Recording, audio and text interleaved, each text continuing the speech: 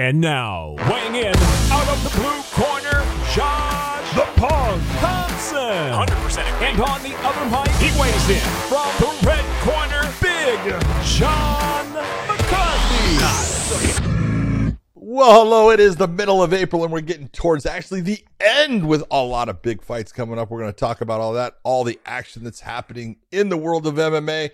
We've got our man podcast, Dave at the controls, asleep again because we had to wake him up for this show, but we are ready to go. It's just the truth. And then you say, Dave, what happened? I don't want to talk about it. I don't want to talk about it. Nothing. Just, yeah. I overslept. Okay, I overslept. What is that? John, it's 5 a.m. where I'm at. It's 7 7 a.m. And you were up. I'm confused. It's 7 a.m. where he is. Yeah. 2 hours later, and he is still sleeping like a little baby. You know what's funny, right? Is I asked Miss Throwfall, like I said, hey, like what's going on? Like we have Miss McCarthy, we got Miss Throwfall. Miss Throwfall. And I said, hey, like I can just call her TT. We're gonna film early. And then, you know, it's like Dave goes, well, you know, I normally get up the kids and get them ready and stuff, so I'm going to have Tanya do it. Wait, you're still sleeping at 7. Are the kids not up yet? Like, who's doing what with what? Kids been up, been fed. Dave's still. Just go. Hey, don't you have some fights to be a show for? Oh, no. We want to talk about you. This is a great conversation this right now. This is what makes this podcast fun for us. I love it. I love this. It's so funny. When he had text, he had said, "Yeah, I'll get it worked out with Tanya. She'll get the kids up and get them ready." Like, and so when I had to call you and wake you up, it's 7 a.m. Why are you guys not awake yet? It was past 7. It was a rough night. It was a rough night. Okay, why was it a rough night? Here comes Dave. I'm not putting stuff on in front of. I'm not putting my personal life out. Oh really? Great. I love it. Yeah, I love it. All right, well, hey, you know what? Dave is correct. We do have a lot of fights going on this weekend. Yes, we do. And so we're going to go ahead and start talking about that. It is really early here for me. I mean, I know I was up early and on time. Yeah. So you were on time. John was up a little bit. Like John always. was here early too because he was here when I jumped on. So it's great. It's great to know that two of us, you know, are on time. But hey, this week we've got 2 Bellator cards this week in Hawaii. I cannot wait, and I love going to Hawaii because Dave got up so late and is so still sleepy. He still has, if you look at our screen, the wrong damn night on. No. We said. No. We John, don't talk about the show on Saturday before we talk about a show that's on Friday. We don't talk about one of us is awake. One of us is awake and said, "Do you want to start with the big show first?" And he said, "Yeah." Okay. Well, which one do you want to talk about first? You want to start with the big show first? Let's start with the big show first. God, no. No? Okay, let's start about Friday. Let's go Friday. We got to let the old man go first. All right, so we have Bellator 294, Liz Carmouche versus Deanna Bennett. Number 2, their first fight, John, was pretty damn good up until the last, until Deanna Bennett made a mistake. She hurt her ribs, I believe, in that fight. Got hurt. So she got hurt in the third round, but it was 1-1 going into that third round. It was a very close and good fight. How do you see things being different this time? I really don't. I don't think there's going to be much difference other than Liz Carmouche now has a ton of confidence. She had a great performance in her last fight, her first defense of her title against Juliana Velasquez. Learned how to approach an opponent for the second time differently and performed just fantastic. I think in this she's going to do the same thing. Looking at Deanna, Deanna's really come along with her stand-up. Her wrestling's always been good. She's always been that person to get the fight to the ground and use her grappling ability.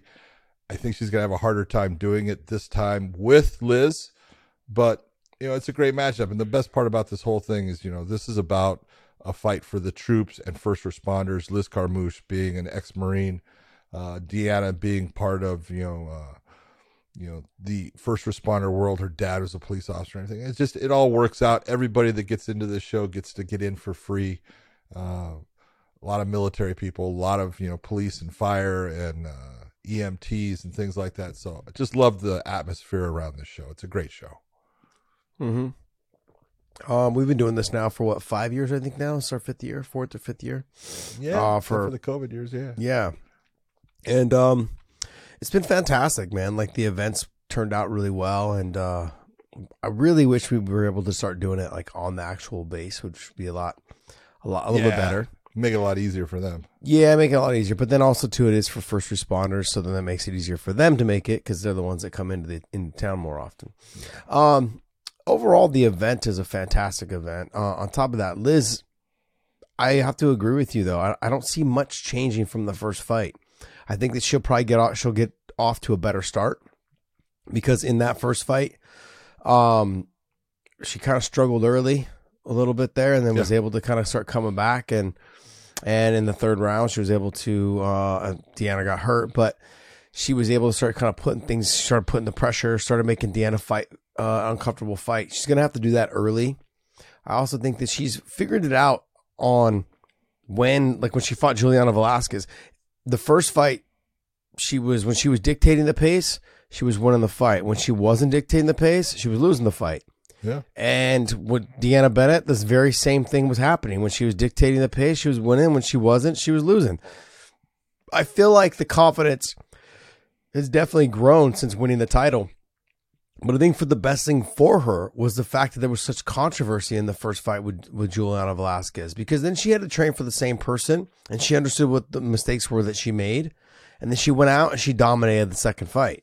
Yep. In this first fight, I think she also kind of can hopefully she can correlate that there's the very similar problem that I had against Juliana Velasquez is what I had against Deanna Bennett. Just do the same thing. Push the pace. Get after it. Let my hands go. Get to my grappling and dominate the fight. Deanna Bennett's a little bit harder, I believe, to take down than Juliana. And I think on the ground, Deanna Bennett's not. She's pretty damn good. And she's good at getting back to her feet also if she needs to. She's crafty off of her back. They had some good exchanges in their first fight in the grappling, and Deanna held her own. And Deanna also had some good positions as well, and had some and was able to make some advancements in terms of Liz's grappling. I think on the feet though is where I want to see Deanna Bennett succeed a little bit more. I think that I want to see her use her ability to use lateral movement. Liz Carmouche is a very straight up and down fighter. Someone who just kind of stalks after you a little bit, but there's not a lot of great movement out of her. I don't know if that's from the age or if it's just she's, that's the style of fighter she is. She just kind of hands up and stands right in front of you and try to move a little bit and a little bit of wrestling, a little bit of grappling and press you to the fence and knee you and try to grind you out. She's physically dominant. Yes, she's strong. Super strong. You can tell for her size that she's strong. And so when Deanna Bennett, stick and move, use the kicks, use the long jab, use your footwork, use all those things. Make Liz Carmouche chase you, potentially catch her with something that'd be the best outcome you could possibly think of, I think, for Deanna Bennett until Liz makes a mistake and maybe get to the top position if she is going to end up grappling with her. But it's Deanna Bennett is a character, John. She's funny. She's hilarious. Good person. She's a great person, great personality. She's definitely someone that you could follow along with and be like, you're a character. It's funny because they did a bunch of interviews with her for this fight leading up, and it was kind of funny. She talks about how she has like different types of personalities. She's joking, by the way, you guys, but she's got different types of personalities. She calls them, John and Chuck and whatever, and other people, but it's pretty funny. She's got a great style of fighting. She's I think a lot of people have looked past her for some events, but I think a lot of it's because she had to grow as a fighter. She wasn't a well-rounded fighter for a lot of her career. She was a grappler, and the whole way to get past her was stop the grappling, stop her ability to get you to the ground, make her work hard, make her get tired, and then you had a good shot at beating her. But she's beaten some good people too. You take a look at her record; she's got some big wins. Yeah, she can fight, and now her stand-up is way better to go along with her wrestling. So she's at her peak right now as far as being a fighter, and where she's at. She's come out and done everything she's supposed to do to get to this point. So she deserves to be in that championship fight. Yeah. Next fight. You got Tim Johnson going against Syed Soma. Soma is one of those guys, man. You almost have to, it's kind of like working with Podcast Dave. You kind of got to wake him up to get going and stuff because he comes out of these, his hair's not combed. He's just looking like he just woke up. And it takes him a while to wake up in the fight. But when he does, the dude can fight. He really can, man. Beat, guys like, Minikoff.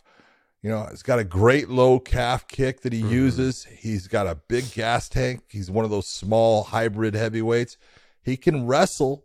I'm not saying he's as good a wrestler as Tim Johnson, but he can stop a lot of Tim Johnson's takedowns and stuff. He's got that ability.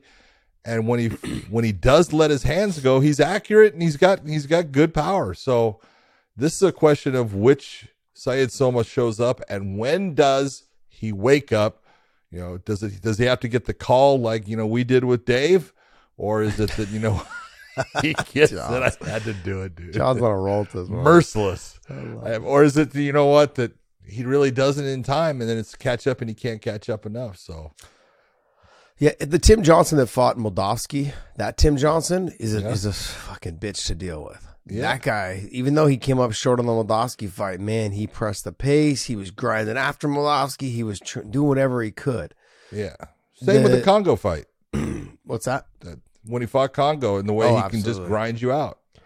Yeah, and so I look at if he can fight that style of fight, then I think he's got a good chance. He's not so focused about getting the takedown. Sure, he'll threaten them, but if they come, they come. But he'll stand with you. He's got big power. He's got power in his hands.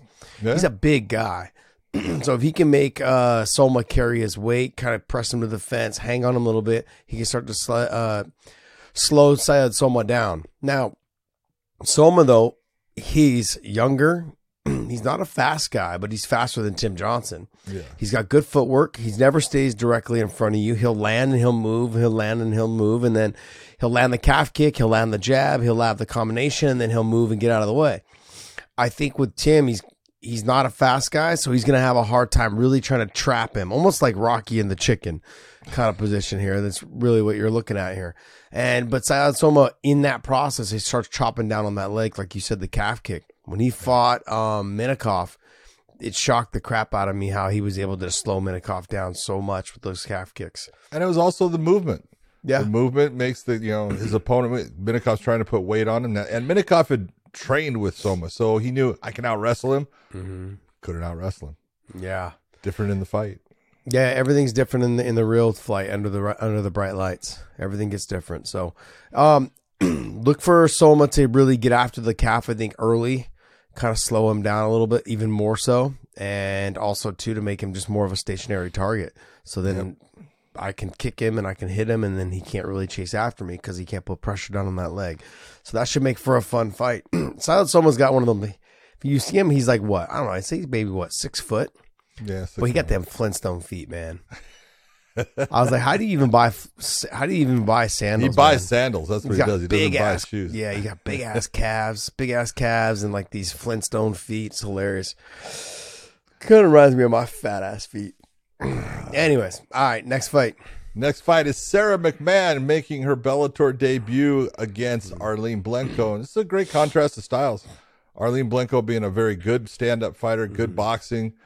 It's really worked on her takedown defense. We'll see how good that is against someone with Sarah McMahon's ability of using her wrestling. But Sarah's gotten better with her stand-up. But, really this is a question of who can put the fight or keep the fight where they want it. Yeah. Look, Sarah is older. Arlene's older. They're both fantastic fighters. Sarah's got the wrestling pedigree to get this fight to the ground. But we've also seen that she doesn't wrestle as well when she's getting hit. Yeah. And wow, how shocking. Yeah. There's a lot of people like that. I don't blame them. It's funny, right? Black belts turn into white belts as soon as you start punching them in the face. Yeah. Arlene Blenko, though, like if she fights how she fought Chris, and I know she came up short on both of the Chris Cyborg fights, but that second one was fucking fantastic. And if she fights that way, I really could look to see her really put it on Sarah. Now, look, there's a lot of things that come along with fighting your first fight. in a new promotion. There's new employees. It's a new promotion. You're really a lot of pressure put on you. It doesn't quite feel like home yet. You get into that cage and you're thinking, man, I've spent all my career in another cage, that has walls. This one has the circles. And so it's just a little bit different. Everything's a little bit different. And so she's going to have to deal with that along with dealing with someone like Arlene. Arlene, she looks phenomenal. She looks like she's in great shape, but she can't rest on her, what do they call them? Is it laurels? She can't rest on her. Yeah, she can't rest on those and her performance against Cyborg. That was a great fight, but this is a new opponent with new goals. And so you're going to have to come out there and set precedent right away that you're the number 2 person right now in Bellator, and you want to get back to that title shot. You can't. You want her to welcome. You want to welcome her to the promotion by putting it on her and getting a win over, and that's what happens many times when people come to new promotions. Absolutely. Next, Danny Sabatello, I love this guy. Dude, he's the greatest. The Italian gangster against Marcos Breno, who we watched in his only Bellator fight, fought Josh Hill and really put on a hell of a performance. Really made Josh Hill look pretty average. And we know Josh can be a really good fighter, but just way more speed, better, as far as the movement. He controlled where the fight was at. He took Josh down when he wanted. You just had to be super impressed with Breno. The question is, will he be able to stop the wrestling of Danny Sabatello? Why are you shaking your head no? Because you agree with me. You agree with me. Look, Rafion Stotts is a fantastic wrestler, and Danny Sabatello was able to get him down several times in their 5-round fight. That's right. Danny Sabatello is a fucking grinder. If he doesn't get the first takedown, he doesn't let that distract him. He doesn't let it detour him from shooting again. Like I said, he reminds me, he has that Purdue Boilermaker type wrestling, that John Fitch style where he just keeps grinding. But he's got a bigger mouth that goes along with it. And it just makes it a lot better and more entertaining to watch, just to be honest. He's talking shit the whole time. He's making up for John Fitch being a guy that was really quiet all the time and not talking a lot. He's just making up for it. He says, let me show you how to do it. He's got a lot of making up to do then. So he'll be around for a while. But his style of wrestling, though, too, is fun. He's not afraid to stand. I mean, he stood quite a bit with Rafion Stotts, and he landed some clean, hard shots on Stotts. And Stotts is known for his stand-up. He's known for his wrestling. He's known for being a really well-rounded fighter. And so when I look at Danny Sabatello and what he's got to do to get it done, he's going to keep doing what he does. He's going to feint the shots, make you react, and then he's going to land some punches, and then he's going to go back to shooting and wrestling and grinding you out. He's going to hang on you, get heavy. Now, if he learned anything from his last fight against Rafion Stotts, is to do what, John? There's your question. What did he learn? He should have learned what? To strike more from the top position. If you're going to be in that top position, you have to do more damage. Yeah. You cannot just wrestle. You got to do damage. You got to show people that you're trying to finish the fight. You do that, you're going to win every fight. I also look at, too, like in the Stotts fight. Excuse me. You must have caught that from Dave. Yeah, I actually woke up early, though. So what I'm saying, though, is that if the Stotts fight it was a 5-round fight. This being a 3-round fight, we know he can go hard for 3 rounds. I'm not even concerned. I mean, he went hard for the 5 rounds. So this is like a step back going, gas tank has never been a problem for Sabatello. No, and I don't think it's definitely not going to be one in this case. Now, Marcus could make him feel uncomfortable on the feet, make him shoot, and make him uncomfortable in his shots.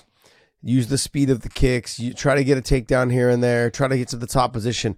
I don't think that he's going to be able to out-wrestle Danny Sabatello, though, when it comes to the exchanges. The speed of the striking may be a little bit of a factor. He'll be able to catch Danny on the feet. Danny's not slow. No, he's not at all. Danny's fast, and his shot, most of the time, we're going to say, look, don't shoot from that distance. You're not going to get there. Danny Sabatello can shoot from distance too. Yeah, he's quick. Yeah, he has that Jordan Burroughs. Let me shoot from fucking 7 feet away. But he gets there. Still get in. It's crazy, man. I was never fast enough to do shit like that. Jesus Christ! It would have taken me 2 weeks to cover the distance he covers. You know what's funny is the difference is that Danny's 135 and Jordan Burroughs is fucking 160. It's like, just boom. Anyways, next fight. All right, we got Levon Shokely against Michael Lombardo. This is a really interesting fight. Lombardo, tough as hell, never been finished. Shokely, very good in the striking. His ground game is actually good. It's gotten better too. He has the ability to finish you on the ground. He has the ability to finish you on the feet. Can he finish Michael Lombardo? I don't know if he can. Look, Levon Shokely he's really good. Like, he's good all the way around. He had a great performance his last fight, and I think he's going to look to pick up where he left off. And his thing, he had a chip on his shoulder for his last fight. It's like, look, everyone's high on this guy. He's undefeated. Came out, just dominated the fight. It was like, look, I'm out here to prove that I can beat him anywhere. I was very impressed. And he did. Even though it was mainly wrestling focused, he still had some good shots on the feet. He still stood. He still got the takedowns, dominated the top position. He was just all over his opponent, man. And it was, he's going to be, I think he's going to be a force to be reckoned with as he goes on, but Lombardo's tough. He's going to have his hands full. Yeah. It's going to be a good fight. I'm looking forward to it. Is there any other fights on the prelims you want to talk about? No, I'm going to say that, that's good for right now. We're going to see, we got a couple guys to see, but always interesting to watch Chris Lencioni. I love his attitude. I love the way he comes out and fights. So that'll be good. And it'll be good to see both Anthony Adams coming back, because he's difficult to fight, and Tyrell Fortune. How does he come off of that loss that he had against Daniel James?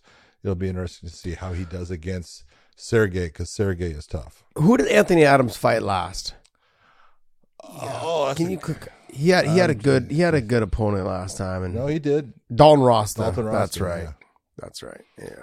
But the distance with him, Ross is tough, man. Undefeated fighter, young, up and coming. Anthony Adams is difficult to fight. Yeah. Style difficult. John, when we were talking, we were leading up to that fight. I was like, man, Anthony Adams, he doesn't get out of the second round with Ross. I was like, there's no way. Shit, I was wrong. He made it a difficult fight. Even Ross was like, man, this kid's tough. Like, he's not there. He's elusive. He's hard to control. Like, he's good. He's good everywhere. Yeah, even getting up off of the ground, which I thought that was the part I didn't think he would be as good with. And man, he got up multiple times. So wow, really interesting. All right, and so that's the Friday night card. That's the fight for the troops, and that'll be Friday night on Showtime. Then Saturday night, Bellator 295. So weird to go 294, 295 back-to-back nights. I like it. I do. I love it because I get paid twice. Yeah, that's not, I used to love it when the UFC they would do the 3 fights on International Fight Week, and they did 3 fights Thursday, Friday, Saturday. It was awesome. I loved that. Well, was it Friday? Because I remember one of them, BJ Penn, was on a Sunday. Well, they also did Friday, Saturday, Sunday. Yeah. They've done it, yeah. Yeah. I remember there was a great fight. Love that. All right, so Bellator 295. Let's go ahead right into the main event. You got Rafion Stas versus Patchy Mix. You're not going to find two guys any better in the 135-pound division. Yeah. Patchy Mix has been fucking on a tear, though. And looking at this, Rafion Stas came in, had his interim title shot since the champion in Sergio Pettis was out with an injury. They made the Bantamweight Grand Prix, where the first fight between Juan Archuleta and Rafion Stas was for the title. Rafion Stas, he was having some problems with Archuleta. Archuleta was looking really good in that fight. Landed the kick going across the dome. It took away Archuleta's ability to stand. He goes down and Stas finishes it. And then he had the fight with Sabatello, and it's really, Rafion is a great talker. He's fun to listen to. He is got personality for days, and the dude can fight. He can fight everywhere. And I look at this fight and I go, you better go back to your previous opponent, Juan Archuleta, and watch Juan Archuleta fight Patchy Mix, because if you're gonna beat Patchy Mix, you got to figure out just ways to survive on the ground for times, because we call him the human backpack for a reason. When he's like Velcro, when he gets to the back, he got to the back multiple times on Horiguchi. Horiguchi was also able to stop some of the submissions, and Patchy didn't search for him as fervently and frequently as he did, does in the past, where he was just, nonstop, because it would get him tired. And he realized, I just can't do that, because that's what happened against Archuleta. He got a little tired with it, and then things started to get away from him. Stotts has got to make this a frustrating fight for Patchy Mix. He's got to use his wrestling, keep it on the feet as much as he can, and use that stand-up. He's got good stand-up. Use the wrestling to keep it standing. If you're going to be in the top position, you got to be very, basic and understanding of keeping myself square on the hips. Do all the things that is going to make it to where it's difficult for him to get anywhere, and then get back to your feet at times. Don't just hang out down there. Get back to your feet. Don't go into his strength. His strength is the ground. He's as good on the ground in MMA as anyone you're going to find. So you got to be careful. Yeah, this is life-changing money for both these fighters. There's a lot on the line. You've got Rafion Stotts, who's the interim champion. His former teammate Sergio Pettis is the champ, who will be fighting Patricio Pitbull. It sounds like the fight's made. Seems like they're all on track. Patricio said his weight is good. He's getting it down, and everything is on track. So we're gonna find out on that fight. But then the winner of this will fight the winner of that. So that makes for a very fun meeting at the top, I guess. Scenario, yeah, great meeting at the top. So, but look, Patchy Mix is all the things that give Rafion Stotts problems. Sure. He's all of them. On the feet, it's the length, the ability to use his jab. Mix has been using the push kick a little bit more too. He's like, look, you're gonna have to come in and get me to hit me. I can keep you at range until you have to jump in. Then I can just grab a hold of your neck and I can actually try to drag you down. Since his training, like I said, I've said this multiple times, since his training with Jake Shields has been coming on, since they started training together, he's really adopted that style of just getting on the front headlock when I've got you against the fence, trying to drag you down, making you make a mistake. And if I can't drag you down, then I just stay in the clinch and knee you and try to, just kind of hang on you until you make a mistake. If I can shrug myself to the back, that's great. I don't think he's putting as much emphasis on the fact that I have to get you down, because he doesn't have to. He can just keep you pressed in the clinch against the fence. And most people are going to be shorter than him. Jake had to kind of shove people's heads down to try to get into that front headlock. Patchy Mix doesn't have to do that. He's a lot taller than a lot of these guys at 135.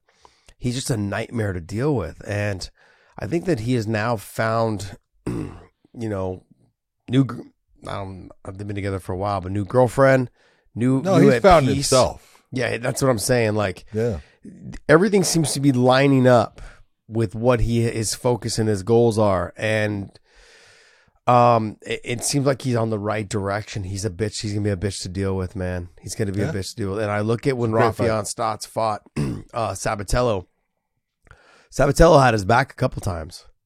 You can't afford to have that happen to you with Patchy Mix, because maybe he won't finish you, but you've definitely lost a round and potentially lost a round 10-8 because of the domination that he'll potentially have from that position.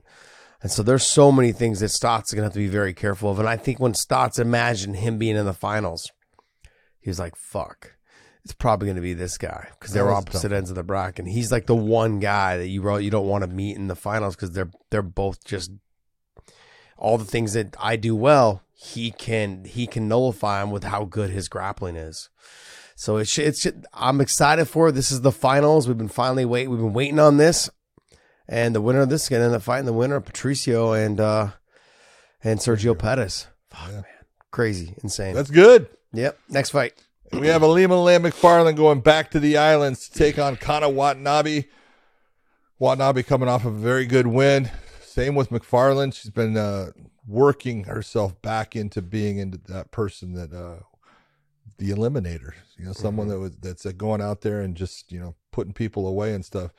I think when Alima lost her title to Juliana Velasquez, a little bit of her I'm gonna say a chunk of her confidence went with it. Mm-hmm. It was, and I don't know if it was the same fire. There's a lot of things that happen in your life and everything, and you gotta overcome those things and adapt. And I think she has, and I think she's fighting in Hawaii is like an extra, I don't know how to say it, but it's like just an extra boost to her. She's a better fighter in Hawaii than anywhere else she fights. Yeah, she's fighting in front of her people.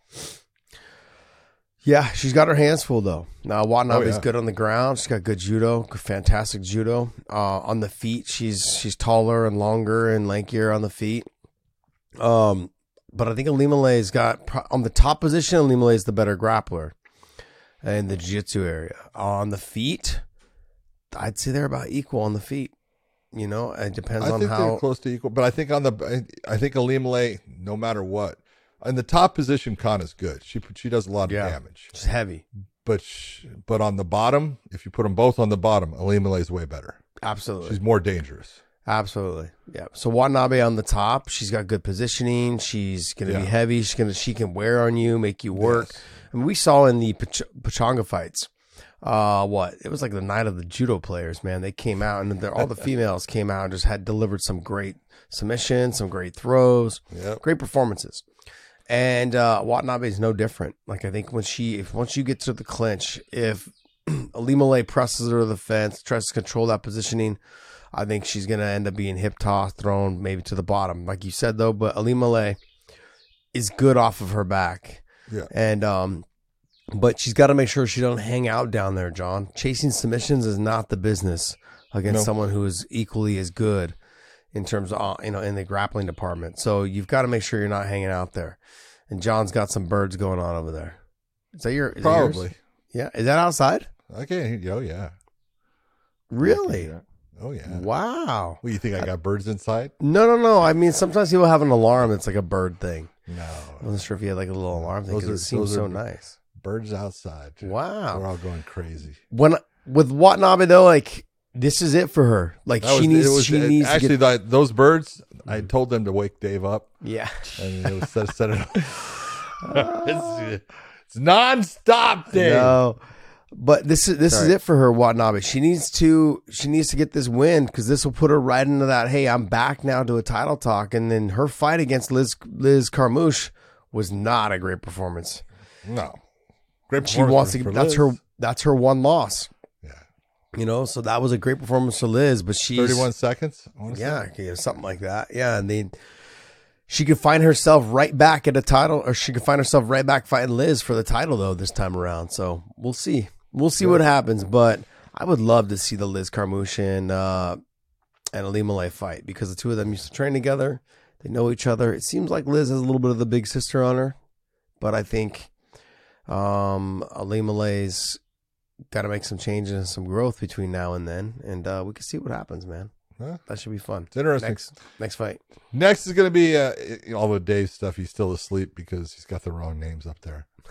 Not. What are you talking about? No. What are you talking about? Is Aaron Pico fighting Otto Rodriguez? No, he's not. He's fighting James Gonzalez. No. But you got the wrong information up there. Hey, it's all right, Dave. The information's given to him. I just saw that he's fighting James Gonzalez this morning too. That's how they let me know. Aaron Pico is fighting James Gonzalez. James Gonzalez came into Bellator, fought Cody Law. Mm-hmm. Cody Law, who was undefeated, very good wrestling, good stand-up. And James Gonzalez went out there and proved why, Longo Serra MMA puts out tough fighters. This dude's tough as hell, durable. Mm-hmm. He puts up with, taking shots. Black belt in Brazilian Jiu-Jitsu, very good on the ground. This is a good test. This is going to be Aaron Pico's got the wrestling by far. We know that. I think in the stand-up, his hands are fast. It's the real question. He's coming off of the injury. He had the shoulder dislocation against Jeremy Kennedy, and shit happens. He he never gave up in the fight. He got to the end of the round, and doctors wouldn't let him go on.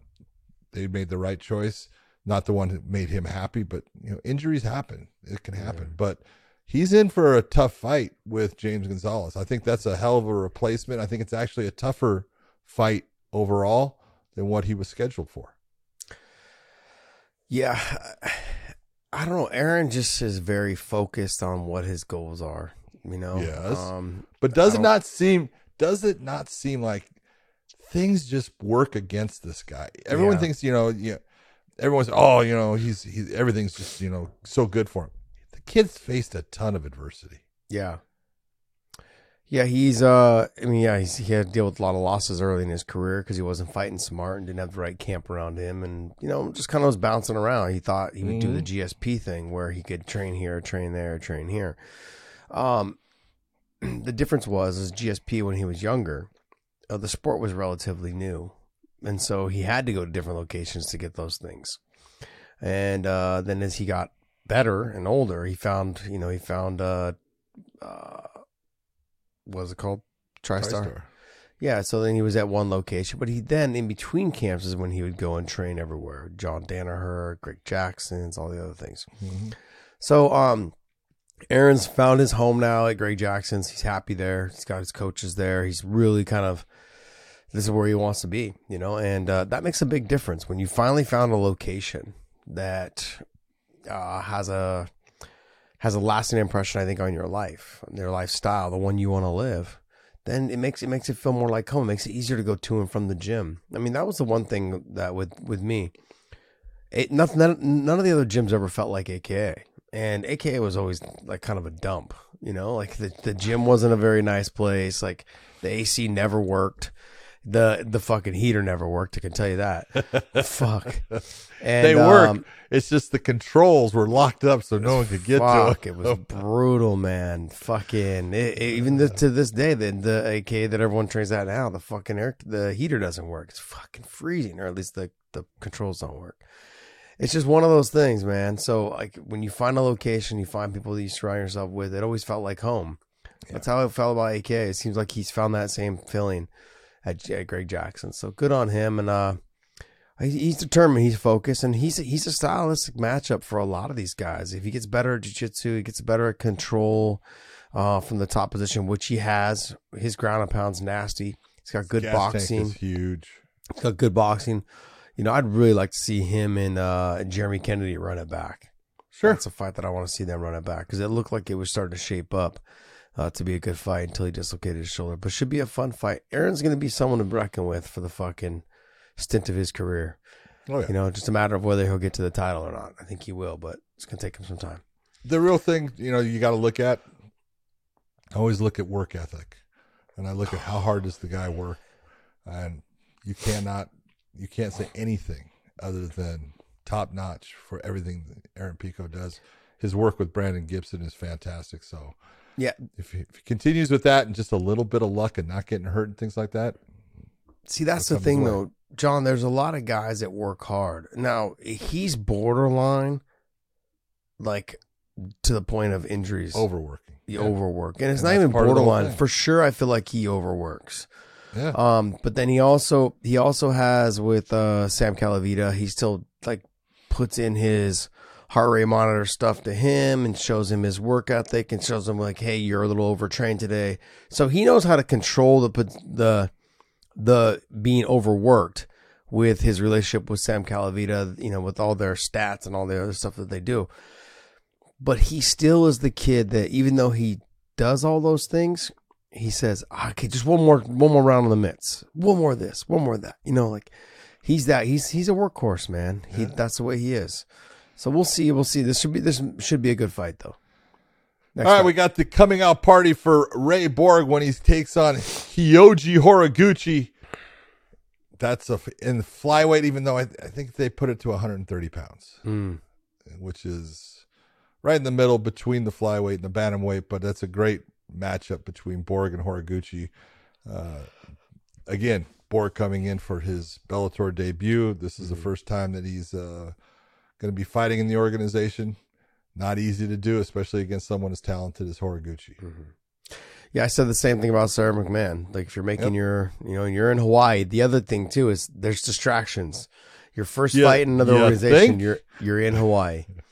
You're like, good. Oh, should I be at the beach? No, you shouldn't be at the beach. You should be just resting. You should not be walking on the beach. Yeah, I mean it's okay to walk on the beach, but like not hang out and lay there in the sun. Hot. Yeah, it is. It is. But Horiguchi getting his, being able to fight back down to the weight closer to his weight class that he'd like to fight in, where he should be. But look, I look at Horiguchi. This is now his home. The speed of him, the power he has, his foot movement, all of those things. His ability to stop takedowns. So hard to get a grasp of, to touch. The way he jumps in and jumps out with his speed and lands the big shots. I mean, you've got to be crafty to catch him, and you've got to be, he's definitely hard to finish, and I think it's just going to be too much for your first fight, your first time out with Ray Borg. Let me ask you this. Going back, thinking of everyone, you were around when, Japan was really big for a long time in, MMA with Pride and stuff. Who's the best Japanese fighter you've ever seen? A lot of people are going to say Sakuraba based upon things that he did, but was he actually better than Horiguchi? Oh, I mean, you could probably say Aoki? No. Sakurai. I would say him. Mock Sakurai? Yeah, I would say him. Only because, but the thing is, he didn't come over to the UFC until later. And that's the problem. Like he had, he was great in Shudo for a long time and stuff like that. But he kind of fought, very similar to Horiguchi, fought out of his weight class, it seemed to me a lot. Yeah. And that's my point. My point is he was way smaller than Matt Hughes. He had short legs. He had thick legs, but short legs. He wasn't a big guy by any means. But if I was to say anybody, I mean, look, I think Horiguchi, skill-wise, it's probably him. Yeah. It's probably him. But then I would say the next thing, he didn't get enough credit was because he was so, you could tell he was not a partier, but someone who just, you lost focus at times, was Gomi. When they had the lightweight tournaments back then, that kid was on fucking fire. Fireball Kid himself. He was fucking insane. It was so, and then to see him, but then he fought BJ, and BJ just destroyed him. It was a completely one-sided fight. You know what I mean? There was just a lot of things there was a lot of fighters that were from Japan that in Pride just looked fucking, they're awesome, man. Just barn burners. And that's part of why I asked, because I, looking back on Horiguchi, and he's got 5 losses in his career. Now he had the one loss to DJ right at the end of the 5th round, 4:59 of the 5th round. He tapped out to an armbar. If you recall, in the UFC. But there's Pettis knocked him out, with that spectacular, spinning back fist. Happens. But I've never seen anyone truly just destroy him. I saw Mock Sakurai get destroyed by Matt Hughes. I've seen, Aoki get destroyed. I've seen, Sakuraba get destroyed. I gotta say he's the best I've ever seen. Just talent wise and everything overall, he's got it all. Yeah. He can grapple, he can strike, he is fast as hell. He's just in a very small package. Yeah, I mean, everyone at American Top Team, all they do is rant and rave about him, man. How good he is, how great of a person he is, how fun he is in the gym. He's everything to that gym. That gym, I remember when he was supposed to be fighting. Michaela Harrison takes him down all the time. Yeah. Oh, he laughs about it. He's like, she never takes me down. Oh, it's so funny. I would have to say you are correct, probably. I mean, I look at, you can go back to Ramina Sato was unbelievable. Yeah. But limited because just mainly grappling. Yeah, he was mainly a grappler. Didn't do well when he started getting hit. You talk about the levels changing and everything. He just couldn't deal with the stand up that much. But there's been great fighters out of Japan this whole time. But this guy, when you look at it, he's only 32. He's been fighting for a while, and he's right into his prime right now. So yeah, I don't know. It really. I look at the guys that Gomi went through in that lightweight tournament in Pride. Those guys were all fucking phenomenal. Aoki, same thing. Beating Eddie Alvarez in the finals of that lightweight tournament. And there was some just fucking nasty. People don't remember Joachim Hansen. He's a Viking, man. The guy would show up the day before and make weight, fucking smoking cigarettes. Outside. Fucking fight. He's crazy. Man, he's fucking, and so you're just the guys that were just different. They did it because they love to fight. Now these guys do it because they think there's a ton of fame and money attached to it, which there's not. There's obviously a lot more than there was back then, but it's not there. I think that's what made BJ so amazing at the time. He was considered to be, I think, probably the most famous one out of everybody at the time. GSP, him, Randy, Tito, Chuck. Those were if you look back, Matt Hughes, those were the 6 guys that the whole face of the UFC, the whole sport was basically around. So he's up there. He's up there. He's got to be one or two. You know, it depends on how you want to put Sakuraba. Yeah. All right, we got Mads Burnell taking on Justin Gonzalez. This is going to be a great matchup. This is an interesting matchup. Justin, J-Train, great wrestling, but his stand-up has really gotten good. He's got a great gas tank. Mads Burnell, great submission game, but loves to be – he's my Joe Frazier of the featherweights because he comes inside, doesn't have a big reach, but comes inside, is always walking forward, always putting pressure on his opponent, will take a shot to give a shot, and Justin Gonzalez is going to have to put shots on him to slow him down. He's got to be careful of, the slick submission game of him.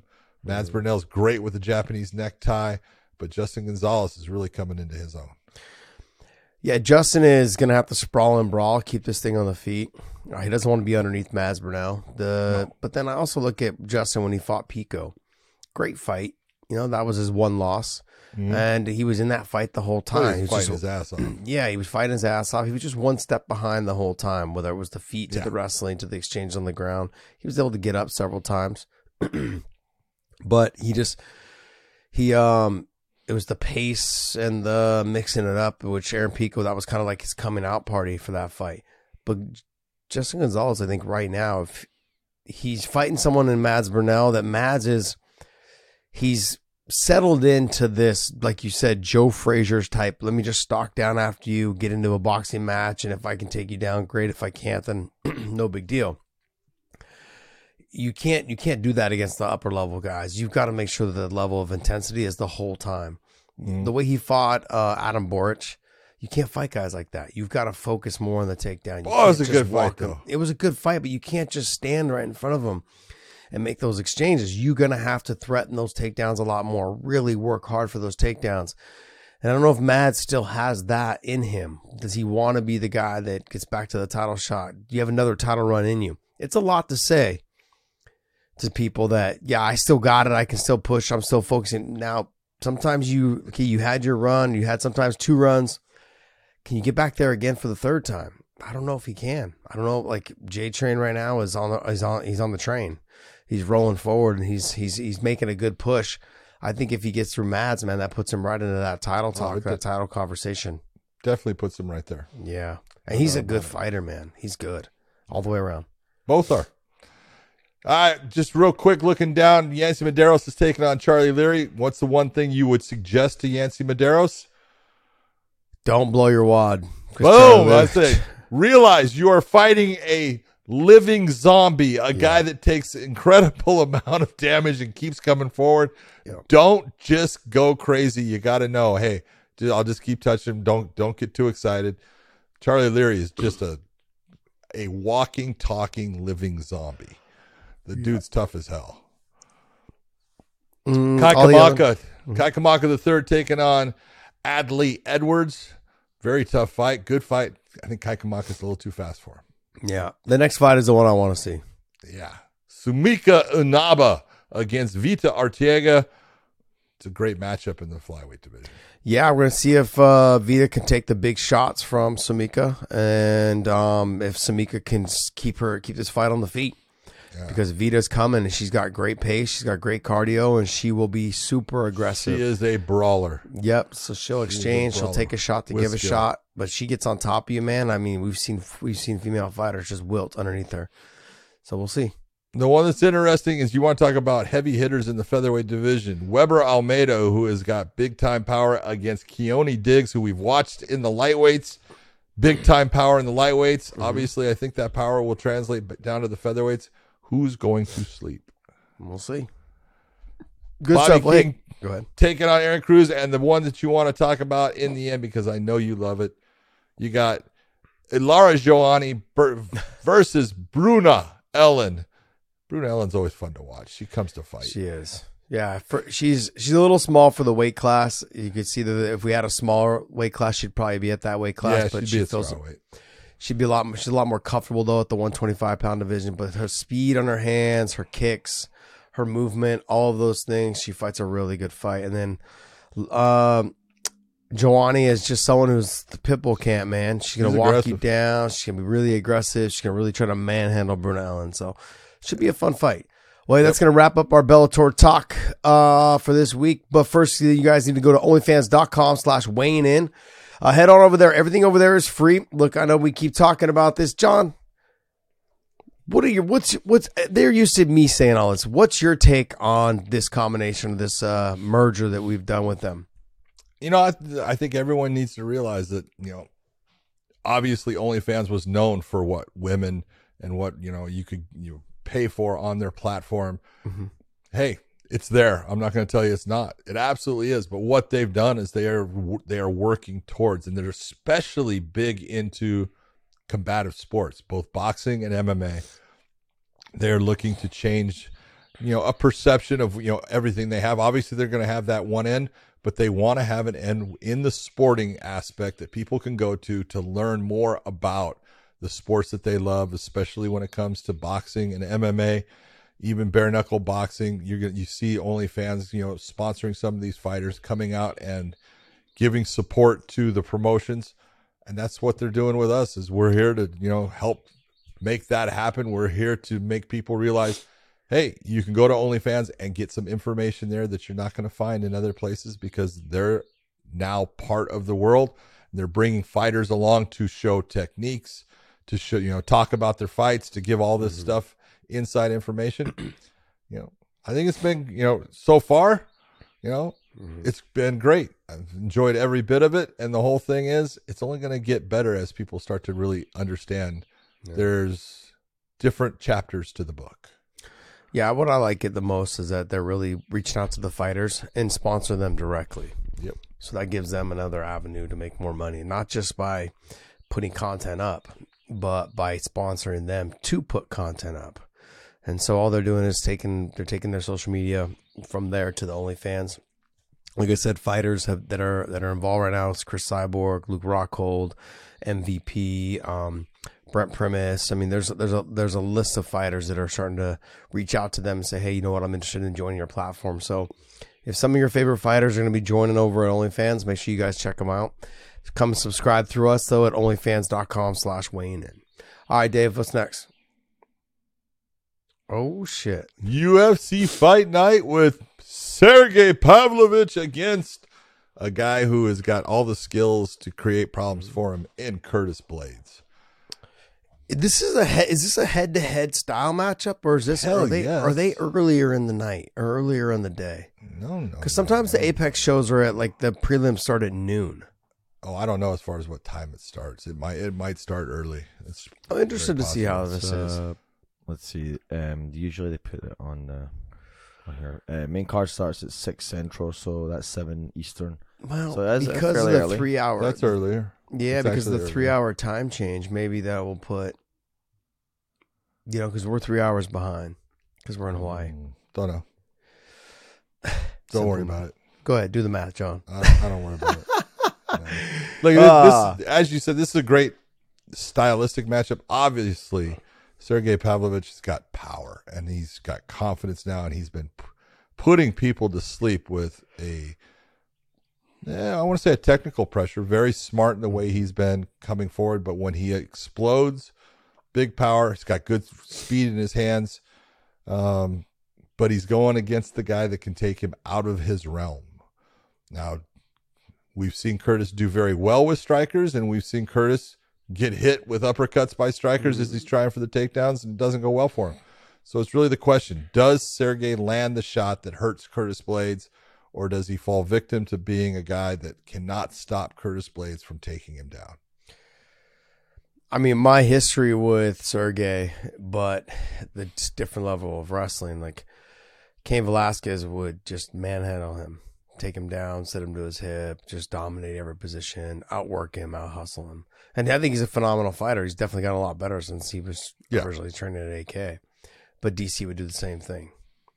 And so when I look at the matchup, his wrestling takedown defense, it looks like it has gotten a little bit better. But when I look at Curtis, as long as he don't get caught with a big shot, I think once he gets one takedown, once he gets a second takedown, they're just going to come easier. Yeah. But Sergey's gotten so much better in keeping that distance, keeping the range, and hitting you with the shots. Confidence is there now. Yeah. 17-1 versus 17-3 should make for a good fight. Oh, I think it's a great fight. The winner of this get a title shot, unless you're Curtis Blades. Such a great question because I really look at it and I think if Curtis Blades gets the win, I don't see him getting that title shot. But if Sergey gets the win, yeah, I could definitely see that. You know, John, what's your take on the fact that John Jones said, "Hey, this will be a great retirement fight for me after I beat the greatest heavyweight of all time in Stipe Miocic." Yeah, but I'm saying, like, wait, you just got to heavyweight and you're already talking about retiring. Yeah, I don't buy it.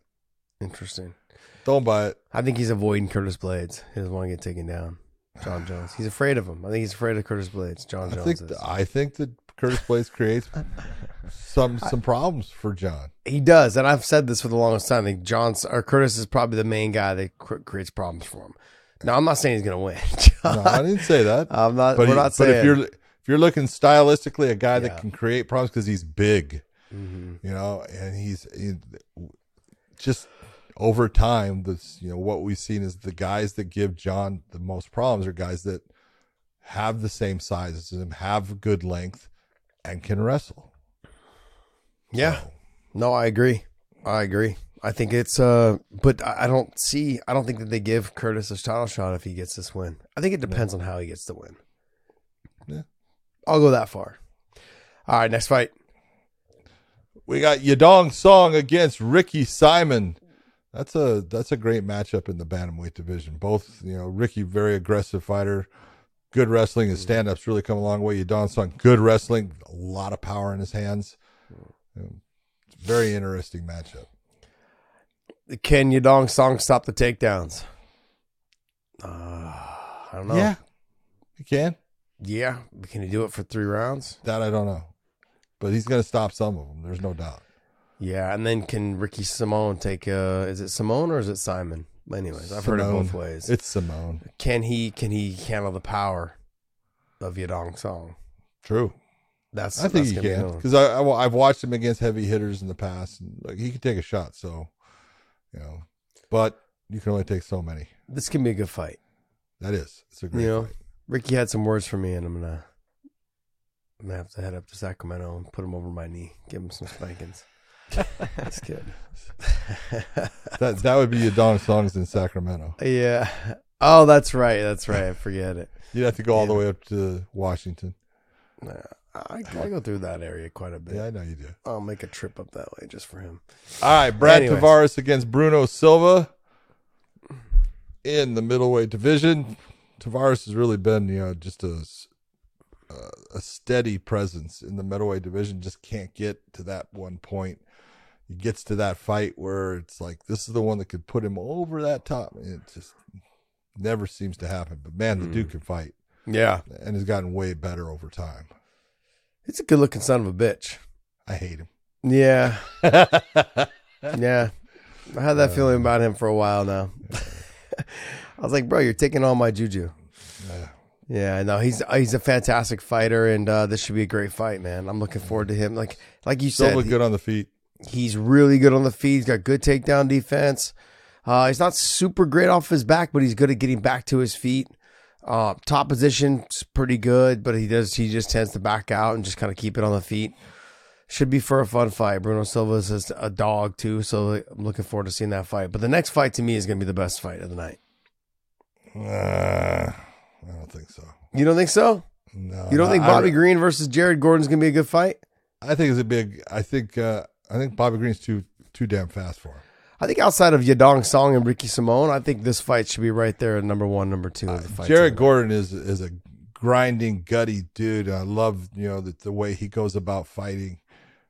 He's not going to get Bobby Green to the ground, so it's going to be a stand-up fight. Yeah. And the real question is, can he catch Bobby Green? Because when you take a look at the Drew Dober fight, which Bobby Green lost, but it was Drew Dober took a ton of damage in that, and then just realized I got to just bite down and go forward and get after this guy. And Bobby got a little bit lax and he got caught. But Drew Dober's got fast hands. Mm-hmm. Jared doesn't have fast hands. He's not a fast guy. You know, you can go back and look at his Paddy Pimblett fight. You know, Paddy was touching him. You know, it was the tenacity of Jared going after Paddy that, you know, and he put shots on Paddy. But Paddy's not as fast as Bobby Green, and he's definitely not as slick. No. But Jared Gordon is going to have to take a page out of Drew Dober's book and just bite down the mouthpiece and walk past his shots and land big shots. That's not a good fucking way to approach a fight. No, but it is for the fans. Oh, for the fans it is. You're right. That's what I'm saying. True, true. I'm looking forward to an exciting fight. If he's going to win, he's going to have to bite down on the mouthpiece and do what Drew Dober did. He's going to have to take some shots to give some shots. He just doesn't have the power that Drew Dober has. No. And so he's going to have to deliver more than one big shot. So we're going to see. But I think, I enjoy watching Bobby Green fight, man. He's fun to watch fight. He looks slick. Oh, Bobby's. That whole Mayweather thing like this, I like it. He can pull Very it off. few people in MMA can pull off what he does. Yeah, he's one of them. Next. All right, we got Azine Lucindo against Brogan Walker in the strawweight division. It's a good matchup. Brogan Walker's really had good fights, had some ones you look and you go, big holes. Lucindo, good stand-up, good ground. Interesting matchup. Yeah, look, the rest of these fights I don't really want to talk about, but there is one down there, number 4. Usman versus Tafa. Yeah. I'm sorry, man. Someone's fucking going to sleep. Oh, that's a good one. That's Kamaro's brother, Yes. Muhammad Usman, who's just a monster. He's got power. Going up against Junior Tafa, who, man, he will take shots to give shots. He's fun to watch. 4-0 against 8-2 with Usman. Usman is sometimes gets a little bit out of sync in that he goes after guys so hard he gets tired. Yeah. And he's got to be careful of doing that with Tafa, because Tafa will take some shots and just sit back and then just keep on coming forward. And if you get tired against him, you're going to have problems. Yeah, I'm looking forward to that fight, man. That's the fight that's going to make me tune in early. That's a good one. All right. Any other fights on this card you want to talk about? I want to say Ricky Glenn against Christos Gallegos. Gallegos has, really, I've watched him. He was early in California, watched him for a long time. Good fighter. Ricky Glenn's a good fighter. That's actually a really good matchup in the lightweight division. Okay. I never heard of Gallegos. Are you kidding me? No. Maybe if I saw him. Can you click on him? The Greek, the Spartan. Up there at the top. Gregos. Ricky Glenn. And right there. Way to follow. You want me? Dave. You said Just Gregos? It's Giagos? Well, that's not how you say his name. Oh, no, I know who this kid is. Never mind. Yeah. I know who he is. I just got to see the tattoos. Not that I... It's the placement of them. Not that I actually know what they look like. But yeah. All right. Well, any other fights on that card, John?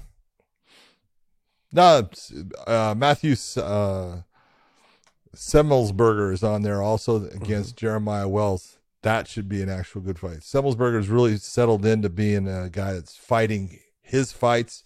He's being smart in the way he's doing it. He's not going crazy like he kind of did earlier in his career.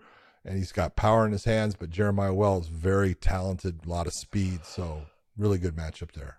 All right, well, hey, that's going to wrap up our UFC talk. And so we've done 2 Bellator cards and a UFC card. Is there a PFL this week? Oh, yeah. Jeez. All right. Dave, you got any news for us, buddy? Well, just give me your thoughts on this. There's now a little bit of backlash on UFC 288 and people calling for it to be a free card. What do you guys think about that? Why? Who's on there? Because Charles fell off? Yeah, exactly. And now this fight's the co-main, Andrade and Jan. Okay. Well, it went from being a really stacked card to one fight could really make a difference on whether you want to buy the pay-per-view or not. It's up to them. Scroll down. Who else is on this card? Bryce Mitchell's on there. Yeah. Name. Crone. Charles Jourdain. That should be a fun fight. That's a Jourdain great and fight. Crone. Yeah. Yeah. Should be a Cronin has fun not fight. fought in a while, so it's to be interesting to see coming off of his last fight was his loss to Cub Swanson. wasn't it? That was his last fight, I think. Yeah. Jesus. What was that, Could not- fucking 4 years ago? That was a long Pre-COVID. time ago. pre-COVID. Yeah. I believe Bryce Mitchell against Jonathan Pierce is a great matchup. Jonathan Pierce coming out of Tennessee. That dude is a tough bitch. So this is the Southern boys going after it with Bryce Mitchell and little Jonathan Pierce. biasness That's a there, good right? No. I'm just being honest. How good the other guy from Tennessee is. Guys. I was talking about Bryce Mitchell being tough as hell too from Arkansas. He's a farmer, man. Love the kid. It depends. Like if they're not gonna replace it with anything. So then who's gonna bump up to the main card then? Like you're just gonna have Southern's four. you got to look down the prelims. Yeah, look at the prelims there. Drew Dober against Frivola. I can see it's 5 here, 2, 4. Yeah, but you got Oliveira against Dariush. It's gone. It's gone. Yeah, so they'll move Drew up probably. I mean, that would make sense coming off his knockout win over Bobby Green. Let's see if there's any reconfiguration. You know, UFC website's always late. freaking Late, which is crazy. It's their product. Sorry, I clicked on the wrong one. I like this guy, man. Saruki. Oh, that's the fight night before where Sarukian takes on Hanato Makano. Oh yeah, you got Drew Dober and Matt Frivola. It looks like it's been bumped way up So there. So Muekano's out though, right? Oh, and hold on. We have Bryce Mitchell versus Evloev against like Mitchell. Ooh. The world just got a whole lot harder. Well, it was Evloev supposed to be there first, and then he fell off. I don't know. I think it was Evloev. Usually the UFC website's wrong, but also usually the UFC's website's wrong. You gotta love that. I think Bryce Mitchell. I'm just trying to find it right now. I think he said something the other day. What did he say? Let me see. Scrolling down, let me see the rest of this card while we're at it. Dun, dun, dun. Phil Hawes versus. Oof. I thought Zumagulov or whatever retired, but apparently he didn't. Yeah, he's back. Funny. Yeah, it's true. He's back. It's hard to leave, man. It's hard to leave. Well, Dave's obviously taking forever to figure it out. Is there any other news you got for us while we talk about it? You try to sort your stuff out. The only other one was Josh Emmett and Topuria getting put in front of a crowd in Jacksonville. Yeah, that originally was going to be UFC Vegas Apex, but now it's got a crowd. Good. That's a tough fight. Tough fight for Emmett coming off of a loss. Yep. But here's the thing. The hype of Topuria right now, and everyone's surrounding it, it could be derailed with 1-2 shots. You know, sure. Well, you could see, we've seen Topuria be the bully. Well, you're fighting someone who is normally the bully in Josh Emmett. Yeah, it's the guy that chases you down. So we're going to see these two guys come out in the middle, who can take the bigger shots. We'll see. And it is Evloev, by the way. It is Evloev, 16-0 is Evloev. That's gonna be wow. So much for your Tennessee tough guy, right? Wasn't even tough enough to get through training. Tennessee tough guy wasn't even in the fight. What? He didn't even get there because he fell out. That's what I said. It wasn't tough enough to get through training. Or he was smart enough to say, "I'm done. I'm out." Yeah, I'm not taking that fight. Oh man, this to me is gonna be a great fight. Is this supposed to be the main event? Is what it looks like. Yep, that's 5 rounds. Yep, June 24th. Great, that's fucking fantastic. All right, anything else, Dave? Nope, I'll wrap us up. All right. Jeez, you guys got me early today. At least I woke up on time and showed up on time and all of those things. But tell them.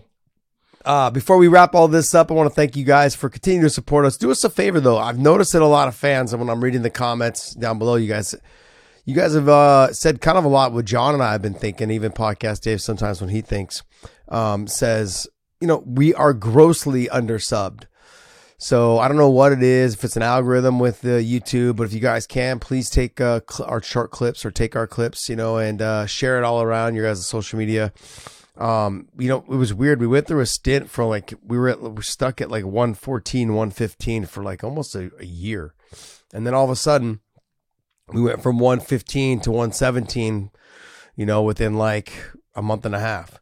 So I don't know how the algorithm's changing and that type of stuff with the YouTube. So if you guys can just take some of our clips and share them around, or let people know about our content that we're releasing. So we appreciate you guys, our fans. We support you guys, and we thank you guys for supporting us. And hey, go to WayneIanMerch.com, pick up some of our sweaters and our hoodies and things like that. Look at Big John's.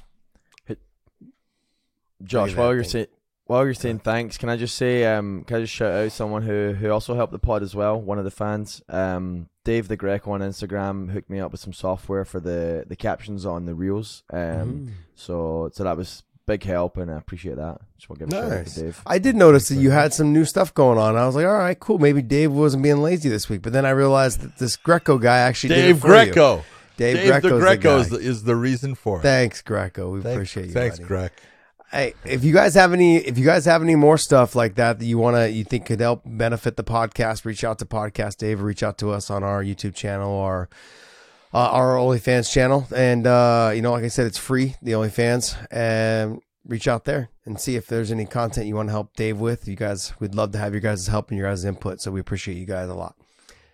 John, take us away, bud. So no, the question is, are you ready for Hawaii? Yeah, we take off tomorrow. Yes, we do. We do take off tomorrow.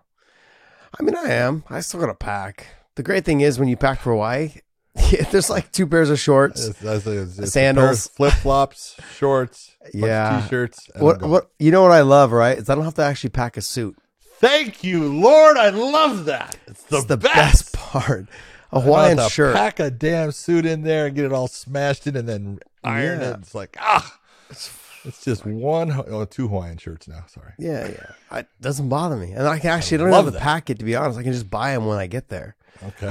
So we'll go shopping together. The only problem is, they're fucking expensive. Yeah, especially when they're the size of Omar the tent maker. Your size, huh? Oh man, yeah, they're expensive, man. I didn't realize like a good Hawaiian shirt will run you. But it's the one thing I love about $80 to $125. Oh yeah, 150. Yeah. But it's the one thing I love because Hawaiians, some big men, so they make big shirts. It's not all these little tiny. Oh, it's little tiny. No. I go to the big shirts. They also have a fitted section, which is where I'm at. They do. They do have the fitted Hawaiian shirts. They do, compared to the regular. Hawaiian shirts. The first year Bellator made us some, and I think they were made by Ruka. They were fucking fantastic. I loved them. Problem is they had like the normal body frame of a Hawaiian. Yeah, it was great. And so I have to have it clipped behind my back. You don't have to have it clipped, you candy ass. You just want it clipped. It looked like I was wearing a fucking dress or a fucking parachute. Well, it's okay I was up if there. You wear a dress. That shit was so wide. Like I had to clip it behind, and there was just no way. All right, guys. I want to thank you guys so much for supporting the Wayne In Podcast. And John, take us away, buddy. Hey, everyone. Have a great time watching all the fights. We got Fridays, Saturdays, got doubles up. So just make sure you tune into the fights. Enjoy them, and we will see you.